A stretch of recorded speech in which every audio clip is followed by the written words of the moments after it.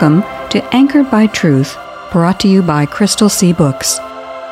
In John 14:6, Jesus said, I am the way, the truth, and the life.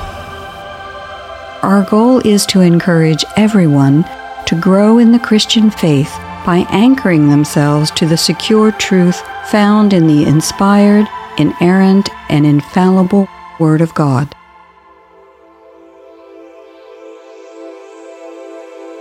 Brothers and sisters, consider what you were when God called you to be Christians. Not many of you were wise from a human point of view. You were not in powerful positions or in the upper social classes. 1 Corinthians chapter 1, verse 26, God's Word Translation. Hello, I'm Victoria Kay. Welcome to Anchored by Truth, brought to you by Crystal Sea Books. We're glad to be with you today as we continue with our series on Anchored by Truth that we are calling Paul's Places. By Paul, of course, we're referring to the Apostle Paul, who wrote at least 13 of the books out of the 27 that comprise the New Testament. The Apostle Paul started out life named Saul, but his encounter on the road to Damascus with the risen Christ changed Saul forever. So later, Saul began to go by the name Paul, and as Paul, he became the foremost apostle to the Gentiles. God used Paul to write almost half of the New Testament, including 1st and 2nd Corinthians, the books we're focusing on today. To help us continue this study about Paul's places, we have R.D. Fierro back in the studio. R.D. is an author and the founder of Crystal Sea Books. R.D., in our last couple of episodes, we focused on the book of Romans. So today you want to move to the next couple of books as they are arranged in the order of the New Testament, which are the books of 1st and 2nd Corinthians. What are we going to see in these books? Well, before I get into that, I would like to start by thanking our listeners for joining us here today. We have a singular focus on Anchored by Truth, and that focus is to help people develop a solid understanding of why they may be confident that the Bible is the inspired Word of God. I tend to think that 15 or 20 years ago, a radio program, a podcast with this kind of a focus probably was far less necessary than it is today.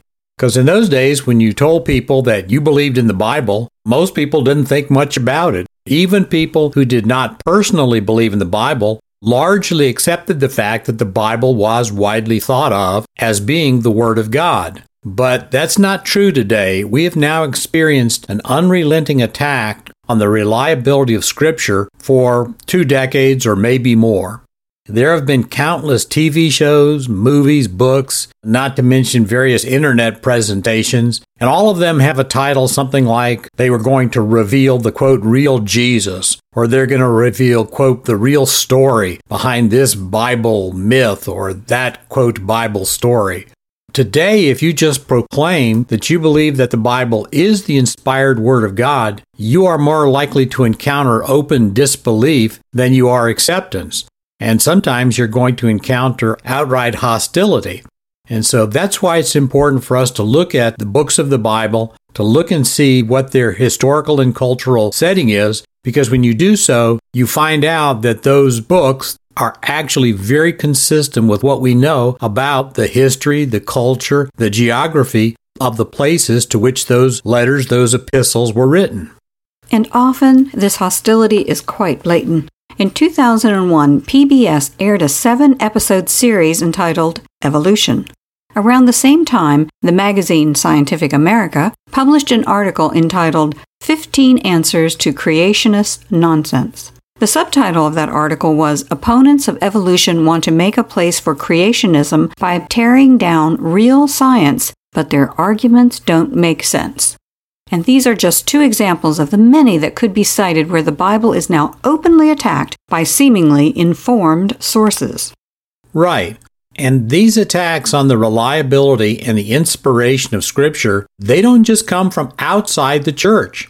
There have been and there are prominent teachers within the church who have abandoned the idea that the Bible is the inspired Word of God. Well, the good news is that these attacks on the Bible and its reliability and its inspiration can be refuted. But the bad news is that it takes time, energy, and effort to do so. The Bible has truth, facts, and reason as its bedrock, and that can be demonstrated. But in order for us to demonstrate that, it does take some effort sometimes on our parts. So what we try to do is give listeners a head start in knowing how to build their own confidence in the Bible as the inspired Word of God. But in order to do so, we have to ask our listeners not just to read the Bible, but they also have to come to know something about ancient history, including the places and cultures that existed thousands of years ago. And that's the big reason we wanted to undertake this study series on Paul's Places. Paul's Places is about the epistles or letters that the Apostle Paul wrote to various churches. And in our Bibles, the titles assigned to those epistles, which we also call books, are geographic names like Romans, Corinthians, Philippians, etc. Yes. And since we've raised the subject, for anyone who wants to get the detailed rebuttal to the PBS series and the Scientific American article, I highly recommend that they get a copy of Dr. Jonathan Sarfaty's book, Refuting Evolution 2, because in that book, Dr. Sarfati absolutely takes apart the arguments that were presented by PBS in their television series, and he takes apart the so-called facts that were presented in that magazine piece by Scientific American. And Dr. Sarfati does so by using the application of real science and real logic to the questions that were raised. Or listeners can go to our website, crystalseabooks.com, and click on the Anchored by Truth icon and then go to 2020. In 2020, we did a 10-episode series entitled The Truth in Genesis, featuring Dr. Sarfati, where we did a good introduction on the science that demonstrates that the book of Genesis is literal history. So, where do you want to start today? Well, as we have just mentioned, the Bible has truth, facts, and reason as its bedrock. And this is not just true for books like Genesis, but for all of the books of the Bible, including the books of the New Testament. So one way to see that the Bible is solidly grounded on facts, truth, and reason is to do what we are doing in this series. We are taking a look at the epistles, the letters that were written by the Apostle Paul, and we are investigating the reason that a particular letter was written to a particular church. And when we do so, we find out that the unique geographical and historical circumstances of the church and the city in which that church was located are very helpful to us understanding why that particular epistle, that particular letter, contained the material that it did. And so today we want to look at the historical and cultural setting for the city of Corinth and see how that relates to the contents of the two letters that were written to that church. So the first thing we need to clarify is that Corinth still exists as a city today in the nation of Greece. You can find it on a map with a simple internet search. Corinth is about 50 miles west of Athens, and today we would say it is located in southern Greece. The northern part of Greece in Paul's time was called Macedonia. The cities of Philippi and Thessalonica, which also received letters from Paul, were located in Macedonia. Yes. So if you take a look at a map to see where Corinth is located even today, one fact clearly leaps out at you. Corinth is located on a very narrow strip of land called an isthmus, and that isthmus connects the northern part of Greece with the southern part of Greece. Now at its narrowest, this isthmus is only about 6 miles wide, and on the eastern side of the isthmus is the Saronic Gulf, which connects to the Aegean Sea. On the western side of the isthmus is the Gulf of Corinth, which connects to the Ionian Sea. Now, this obviously means that Corinth sits in an ideal place to be a commercial and a trading center. Corinth is very near the middle of the isthmus, and as you said, the narrowest part was about 6 miles wide, although it was somewhat wider where Corinth stood. Therefore, it was a natural place to transfer goods and passengers, whether they were heading east from Italy and Europe or west from Asia. The Greeks and Romans both tried to connect the two seas by cutting across the isthmus, and traces still remain of their attempts. They also tried to figure out ways to move ships across the isthmus, but none of these attempts succeeded. So, Corinth just relied on its two ports to receive and dispatch ships. Because of its unique location, Corinth was literally where, for the Mediterranean world and the Roman Empire, the East met the West. Exactly. So, just as an example of the importance of Corinth in the Roman world, Corinth was almost exactly due west of the city of Ephesus, which is on the western tip of Turkey, near the modern-day city of Izmir, Turkey. And Ephesus was the major commercial center for the Roman province of Asia. So, by boat, Corinth would be about 250 miles from Turkey, whereas if someone had used a land route to go from Ephesus to get to Corinth, that would have been closer to 900 miles. So, in ancient Rome, it would have been the difference in travel between a few days with favorable winds and several weeks of a hard overland travel. Now, coming from Rome, in other words, coming from the west and heading east in the opposite direction of heading from Ephesus, the same thing would have been true. The city of Syracuse, which is on the southern tip of Italy, would have only been a few days away from Corinth by boat, but it would have been weeks away from it by land. So this tells us that Corinth was a city that was used to a lot of travelers coming and going, and it was a place where a lot of goods and monies changed hands. In other words, it was a vibrant city commercially during Paul's time, and therefore anyone who lived in Corinth would have had the opportunity to meet and speak with travelers from all over the Roman world, right? Right, sort of. Why sort of? Well, this is where we need to start thinking about the kind of traffic that would have been taking place in Paul's day. There would have been a lot of travelers going to Corinth, a lot of merchants, and there also would have been a lot of sailors and ship crew members. So just as in many modern-day port cities, there were a lot of people coming to Corinth who were away from their homes, and many of those had been spending long days on ships. Corinth was a very important commercial and trading center, but it was also a city that, frankly, catered to desire and pleasure. Corinth had a long history, even prior to the 1st century A.D. At one time, it even had its own navy. According to Greek historians, the first ships of war were built there in 664 B.C. But it had its ups and downs. It was destroyed by the Romans in 146 B.C. because of a rebellion, but Julius Caesar restored Corinth a century later, 46 B.C. After its restoration, it grew so rapidly that it soon became again one of the most important centers in Greece, and it was a very important city when Paul visited it on his second missionary journey. Corinth was very important from the standpoint of trade and commerce, but it was literally known throughout the Roman world for the amount of sexual immorality that took place there.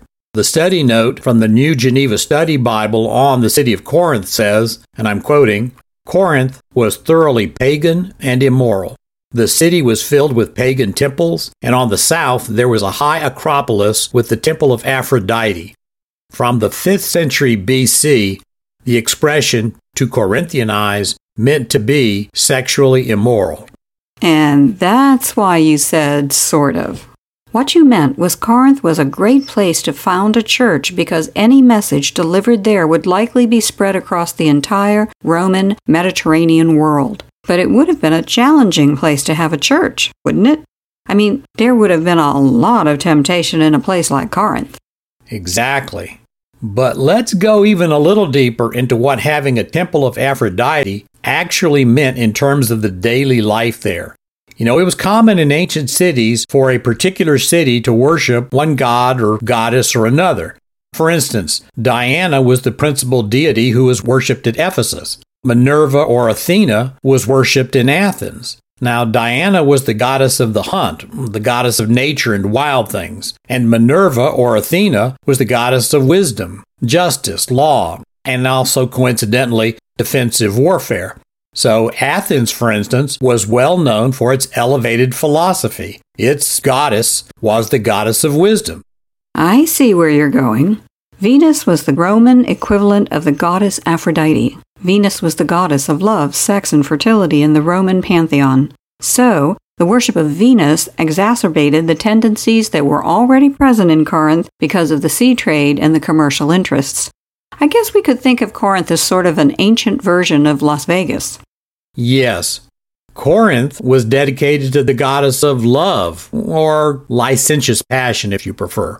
The Temple of Venus, or Aphrodite, was erected on the north side of the Acrocorinthus, a mountain that was about a half a mile in height that was on the south side of the city. Now, this mountain was covered with temples and splendid houses, but it was especially devoted to the worship of Venus. There was actually a law in Corinth that said that there were supposed to be 1,000 beautiful females who officiated as courtesans or public prostitutes, and those women officiated on the altar of the goddess of love, who was Aphrodite. And some merchants would actually send to foreign countries to get women and to be able to present them to the temple in order for those merchants who, in their minds, were enhancing their chances for business success. So I think you can get a pretty clear picture of what's going on. Obviously, in a city with a lot of foreign travelers and the temple that's dedicated to the goddess of love or licentious passion, the prostitutes there generated a lot of money for the city. As a matter of fact, travelers would lose their money so quickly there that there was actually a proverb that said, quote, "It is not for everyone to go to Corinth." So my guess is you're going to tell us that one of the primary reasons Paul wrote 1 Corinthians was to address the problem of sexual immorality, which was rampant in Corinth. And this problem was made all more egregious because in Corinth, not only was sexual immorality not discouraged, it was actively encouraged by the government, the economic forces within the city, and the religious establishment at the temple. Yikes! I'd like to say that is different from today, but I'm not so sure that it is. And you're absolutely right about the point I'm making. The Apostle Paul spent more time talking about sexual immorality and how to overcome it in 1 Corinthians than in any other epistle that he wrote. Paul spent the better part of chapters 5, 6, and 7 of 1 Corinthians discussing sexual immorality in one way or another. And that's close to 20% of the content of that one book. And it is far more than he discussed a single sin issue than in any of his other epistles. 1 Corinthians is 16 chapters, and so is the book of Romans. So when you spend 3 chapters out of those 16 talking about one single sin, well, that's devoting a fair amount of time to that particular problem.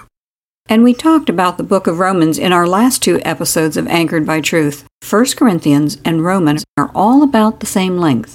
In his letter to the Romans, however, Paul devoted less than a half a dozen verses to discussing sexual immorality, as opposed to nearly 3 chapters in 1 Corinthians. So it's clear to see that sexual immorality was a much bigger problem for the church in Corinth than the church in Rome. And now we know from Corinth's location, history, culture, and economy why that was true. Interesting. Sad, but interesting. So in what other ways did the geography and culture of Corinth influence the problems that Paul was dealing with in 1 Corinthians? Well, one of the other big issues that Paul dealt with in 1 Corinthians, and that he scarcely mentions in any of his other epistles, was the issue of food that had been offered to idols. The issue of whether Christians could eat food that had been offered to idols came up in the early church because of the pervasiveness of pagan temples that were present in most of the cities of the Roman world. It was common in those times for people, when they brought food, to take it to a temple and ask a pagan priestess or priest to bless it. This was especially common when wealthier people were putting on a large dinner, in essence a feast, for their friends or business associates. And this would have been a common practice for meals or feasts that were being put on for members of a craft or professional guilds, correct? Right. In those days, just as today, it was very common for people who worked at a particular trade or a craft to belong to a guild, a professional organization. In fact, in many places, you couldn't practice your trade or craft unless you belonged to the guild, because the guild was the organization that decided who got what work. And just like today, those guilds would put on what we might call business dinners. Well, at these guild dinners, the members would do the same things that they do today. They would socialize, they would talk about business and government problems. Frankly, they would make, connections, and they would gossip. So anyone in the church in Corinth who was part of a trade or practice would have had the practice of attending those professional or business dinners for years or decades. It was a normal part of life for them. But when they became Christians, they had a problem they had never had before. Yes. So let's put ourselves in their shoes, or sandals, if you prefer. Let's put ourselves in the sandals of the guild dinner organizer for just a second. Now, let's say that organizer is not a Christian, so he shares, or at least he practices, the local religious beliefs. Well, one purpose of the local god or goddess was to provide the city residents with good fortune and material blessings. So naturally, the dinner's organizer, he wants to make sure that his dinner promotes the success of the guild's members. So that would not only include buying the food, but also getting a blessing on the food before it's served at the banquet. So getting the food, especially the meat, blessed, well, that was a common part of banquet preparation. Getting the food blessed meant that that food had been dedicated to the god or the goddess. It had been dedicated to an idol. And the dinner guests would have expected the dinner host to do that, wouldn't they? And if the host or guests weren't Christians, which the vast majority weren't, there was no problem with getting the blessing and eating the food. But Christians are prohibited from worshiping idols, and eating food that had been dedicated to an idol would have been a form of worship. So, the Christian guest has a problem that none of the other guests have. Exactly.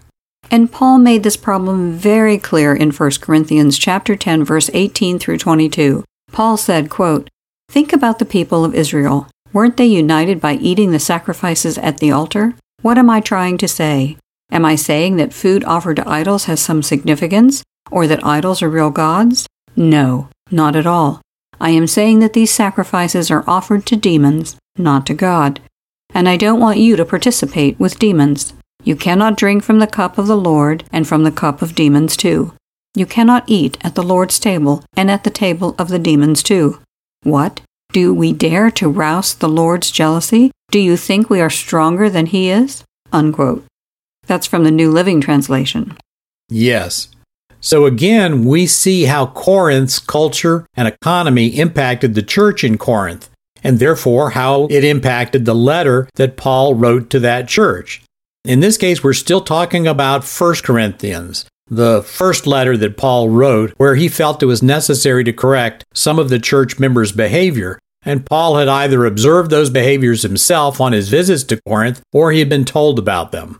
Corinth was a leading commercial center. In Paul's day, the economy in Corinth was vibrant. The crafts and the trades in Corinth, they were prospering. And so lots of people who had been in a craft, a trade, or a business before Paul first preached there on his second missionary journey, well, they were doing just fine. The craftsmen or the tradesmen, the business owners who now encountered Paul and who now encountered this new faith of Christianity, for those people, things started to change. Now, we're being told that there is not a pantheon of gods and goddesses, with a little g. There is one true God, with a big G, who made heaven and earth. And you are learning that the one true God has prescribed certain standards for behavior, and especially for worship. Paul was a Jew, and many of his first audience members were Jews, so they were all familiar with the first of the 10 Commandments. I am the Lord your God, the one who brought you out of Egypt where you were slaves. Do not worship any god except me. That's from Exodus chapter 20, verses 2 and 3 from the Contemporary English Version. So now you're being told that if you continue to eat food that has been offered to a pagan god or goddess, you are participating in idolatry. And that is hard on you because times and businesses are good. You don't want that to change. Right.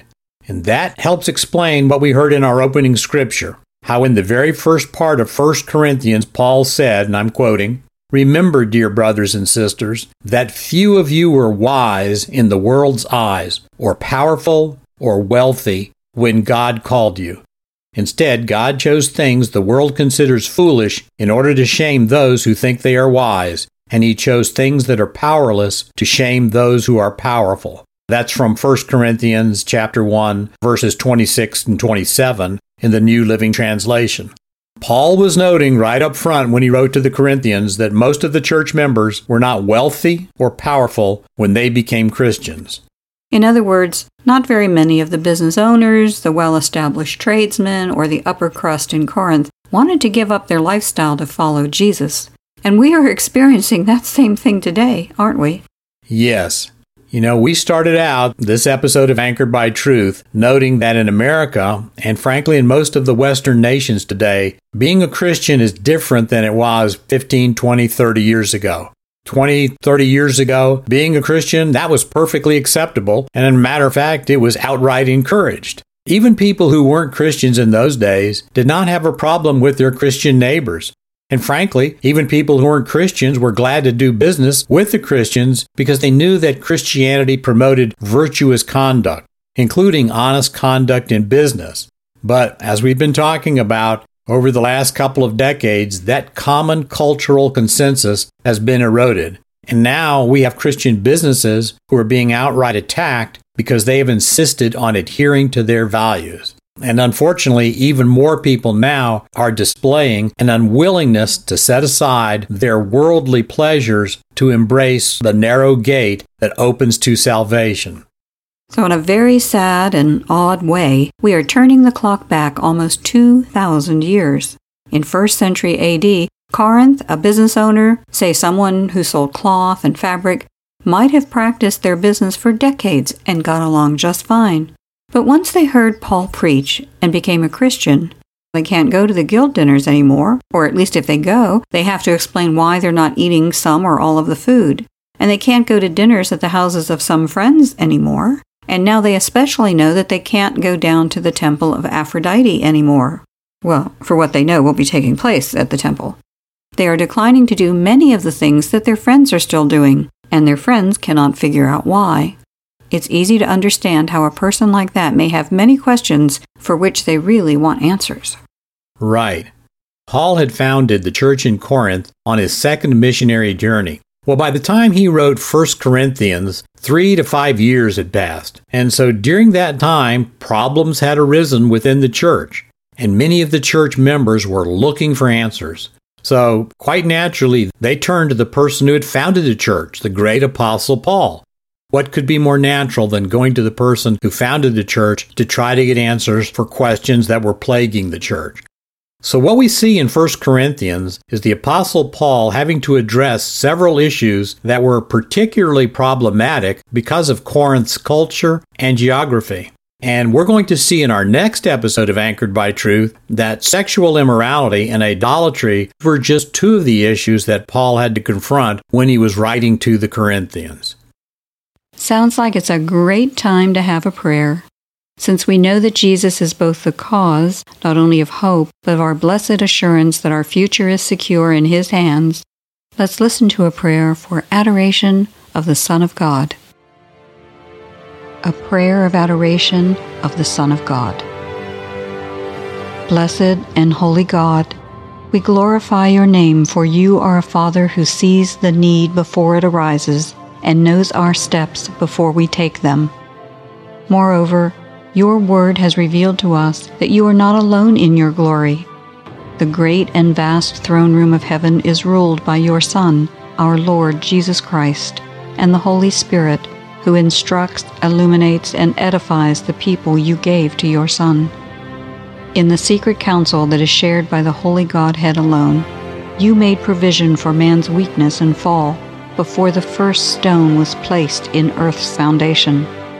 In acts that we still cannot fully fathom, you sovereignly elected to send your only begotten Son to come and take up human form and flesh. In the fullness of time, your Son descended from the glory that is rightfully His to walk the way of suffering. Your Son fulfilled the original covenant that Adam had broken, and after living a perfectly sinless life, took our place on the cross. In dying for us, He accepted the full measure of wrath due us and made possible our redemption. The grave could not hold Him, for He had done no wrong, and when He arose, it signified that He was victorious, righteous, and fully able to save His people. What a wondrous love is ours from the Father and Son. We kneel in praise, prayer, and gratitude for Christ, our Savior and Lord. Amen. Amen. We hope you'll be with us next time, and we hope you'll take some time to encourage some friends to tune in also, or listen to the podcast version of this show. If you'd like to hear more, try out crystalseabooks.com, where we're not perfect, but our boss is.